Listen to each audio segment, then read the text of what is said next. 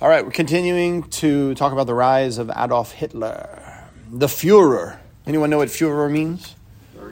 The leader, the ruler, the leader. That's right. So far you've read chapter 1, I think, of part 1 in Mein Kampf. Today I want to start by talking about his eschatology. Everyone has an eschatology. It's an aspect of your religion. Does anyone know what the word eschatology means?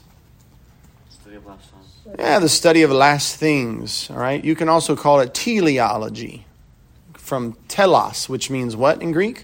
End. That's right. I think that's on your test today, isn't it? Well, every religion or worldview, including Nazism, has an eschatology.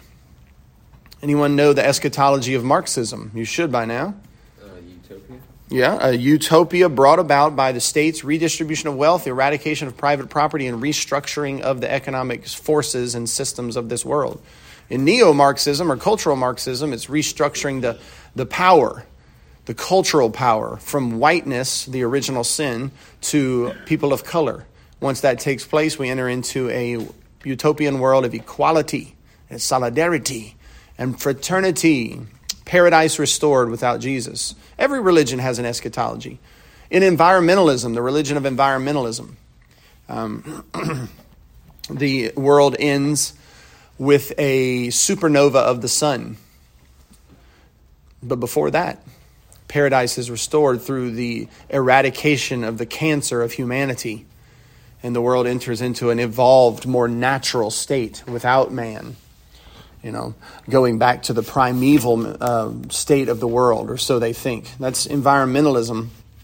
And of course, today, if you're environmentalist, you have to sacrifice to offset your carbon footprint. You might want to have abortions to make sure you don't overpopulate the earth. There's various sacrifices that you would need to make to atone for your sins. But with enough atonement and enough of the world coming together, we can eradicate the world of our carbon footprint. And restore Mother Earth and no longer victimize her. So this environmentalism. In Buddhism, certain aspects of Buddhism or certain parts of Buddhism, they teach that one day the whole world will be apocalyptically burned up when 7 suns appear in the sky. Sounds encouraging, right? That's right. In dispensational millennialism, which is a particular interpretation of Christian eschatology, which is incredibly wrong and unfortunate and unhelpful for all of us. But they believe that the world will grow increasingly bad, more and more apostasy. There will be a tiny remnant of Christians in the future. Oftentimes they think it's next year. They write books like 89 Reasons that Jesus is returning in 1989. Or it was 8 reasons that Jesus is returning in 88, and then when he didn't, they had to republish it, and they said they got a few things off, but it's actually going to be 1989. And so you'll hear these kind of people saying, I wouldn't buy no green bananas. Jesus, any minute now, he's coming back. I believed this as a kid, and I had been saving for a very long time in the stock market, and eventually, because I thought Jesus would come back any minute. And that we didn't need to keep doing the Great Commission and exercise dominion over the earth, I liquidated all my savings and bought a car with it. And that was a terrible mistake. I'd be a millionaire right now if it weren't for dispensational eschatology. But they believe the world will get worse and worse and worse. And then right toward the end, there will be an invisible rapture of all the Christians. All the Christians will disappear. And in some of the more extreme versions of dispensationalism, they have movies where piles of clothes just slump on the floor. And they, when I was a kid, they had songs that they would sing. And I remember one of the most terrifying songs was, I wish we'd all been ready. There's still time to change your mind. The sun has come and you've been left behind. I used to have recurring nightmares about that. Absolute absurdity. And so all the Christians disappear, but when all the Christians disappear, then the Antichrist rises up and he creates a global religion and he kills like 2/3 of the Jews. And, just a few people are saved at that point, And then at the end of the 7-year Great Tribulation period, Jesus comes back and he establishes a kingdom on earth, and he sets up his throne in Jerusalem and rebuilds the temple and restarts the sacrifices. And the Christians rule kind of like a bureaucratic state over all the non-Christians for 1,000 years. And it's the 1,000-year reign. And things are a lot better there with the Christians in control for 1,000 years. And then at the end of the 1,000 years, if I remember correctly, then all the non-Christians are judged and thrown in the lake of fire, and the devil as well. That's dispensational premillennialism. And if that gets in your bones, it'll mess with you for sure. But I mention all this eschatology because Hitler had an eschatology too. It was millennial, which is very interesting, right? Because Nazism is a heresy of Christianity, just like Marxism. And it's also apocalyptic. All right? Now, I want to talk about this slowly because I want to see if y'all can guess. All right? So let's just start first off with this. He believed that there were 3 kingdoms. What's the German word for kingdom? It sounds like the English word reign. Reich. That's right. The 3 Reichs. The first one he believed was the Holy Roman Empire. It had come and gone. The second Reich was the united Germany that was united just prior to World War I in the nationalistic fervor of the early 20th century and late 19th century under Otto von Bismarck. So that's the united Germany.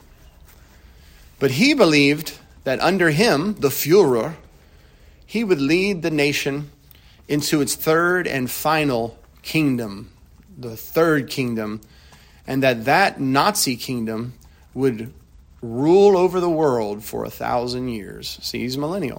1,000 means, millennial. Isn't that interesting? Now, who helped him come up with stuff like this? Who would tell somebody something like this? The devil, right? Of course, we talked about this already, but they were heavily involved in the occult and witchcraft and seances and all of that. Now, in order to engage this millennial reign, in order to make it come to pass, there had to first be an apocalyptic purification. You know what apocalyptic means? War, bloodshed, violence, grand cosmic discontinuity events, sort of like Armageddon, like battles of the devil and demons against angels, and major apocalyptic events, nuclear warfare, apocalypse. So there had to be apocalyptic purification of sin on the earth if he was going to usher in his third Reich, his millennial kingdom. Now, but what is sin to a humanistic, satanic, socialistic, nationalistic Nazi? What's sin? Disobeying the nation. Sure, going against the nation's will, going against the nation's good. And who precisely was at the root and the heart of all of the opposition to the German peoples? Jews. The Jews. That's right. So with apocalyptic purification of the Jews through warfare, through fighting, through gas chambers, he could develop a master race who could then rule over the world, exercise dominion over the entire world for 1,000 years, and bring peace and prosperity, having rid the world of pollution and of sin. So you can see, y'all heard his speeches. They sound like revivalistic preachers, honestly. They sound like hellfire and brimstone preaching. A lot of similarities. Only he doesn't have Jesus at the center. He has himself at the center. It's an imitation. All right, is everyone listening over there in that corner? Y'all listening? Everyone's listening? All right. So once total control was given to him, he began this apocalyptic purification. The original sin of Jewishness would be cut out. Now, how do you know if you're a Jew or not? If you had one grandparent, that was the test. That's right. If you had one grandparent that was a Jew, so you could have a great-grandparent that was Jewish, and that would be, you wouldn't have so much pollution that you would need to be purified. But if one of your grandparents And certainly if your parents were Jewish, then you had to be purified. And so things started happening. They got kicked out of the professions, out of the military, out of the hospitals, out of the schools, the educational systems. They were no longer allowed to do certain types of work. They were no longer allowed to bear arms, to have guns. And soon they weren't allowed to keep shop, and they had to identify themselves in public with a gold star, the Star of David. Have y'all heard these stories or watched these movies before? And their shops, they would have to put a Star of David on the shop front. And so as German nationalism began to spread in this apocalyptic fury and these dreams and hopes of a millennial reign of a Third Reich. And you saw the festivals and the celebrations that they had with the trumpets and the war horns and the soldiers marching and all the praising and extolling of the Führer. That frenzy began to stir in the nation, and Jews were getting increasingly persecuted. And then eventually they were made to leave their homes and go live in ghettos and little camps. And then eventually they were brought to concentration camps and to gas chambers. And it happened slowly, a little here, a little there. And a lot of the Jews didn't see it coming. They didn't believe that it was going to happen. Kind of the frog in the boiling water thing. That's why, the frog in the boiling water? No? Where it's a cold-blooded animal. So if you put it in water and you slowly turn the heat up on it real slow, the idea is that it won't jump out. It will stay in there until it just dies. But if you turn the temperature up right away, it will know and would jump out. You know what I'm saying? And so they he slowly turned the heat up on them. And their life was good, and they oftentimes had success and comfort, and they didn't understand the humanistic worldview of Hitler and where it was headed. Now they could have known exactly where it was headed if they would have done what? Read Mein Kampf. That's all. He said precisely what he was going to do. All right. It's his little Bible. It's the Messiah's covenant contracts. There's one story of some Jews that it had gotten so bad, and the denial was so bad that the Germans said, whoever wants to go work in the vineyards, we're going to be taking y'all on these trains here. And they loaded up all the Jews onto trains under the idea that they're going to work in the vineyards, right? And they dropped them off in Auschwitz and Dachau and other concentration camps. They just couldn't believe that it would be this terrible. So eventually they lost their citizenship. They were not allowed to intermarry, and eventually they were purged. And 6 million Jews were purged from Europe. But then more began to happen. He began to engage internationally, because his dominion, he believed, would be a global dominion. And so first thing he did was break the Treaty of Versailles. You need to write this down. The Treaty of Versailles, which ended World War I. Stopped paying the reparations, and he went over the borders that the Treaty of Versailles had established, and he took back some land and extended his borders. Now, what's going on in the East that's also making the world a little nervous? Benjamin? How do you spell Versailles? Versailles.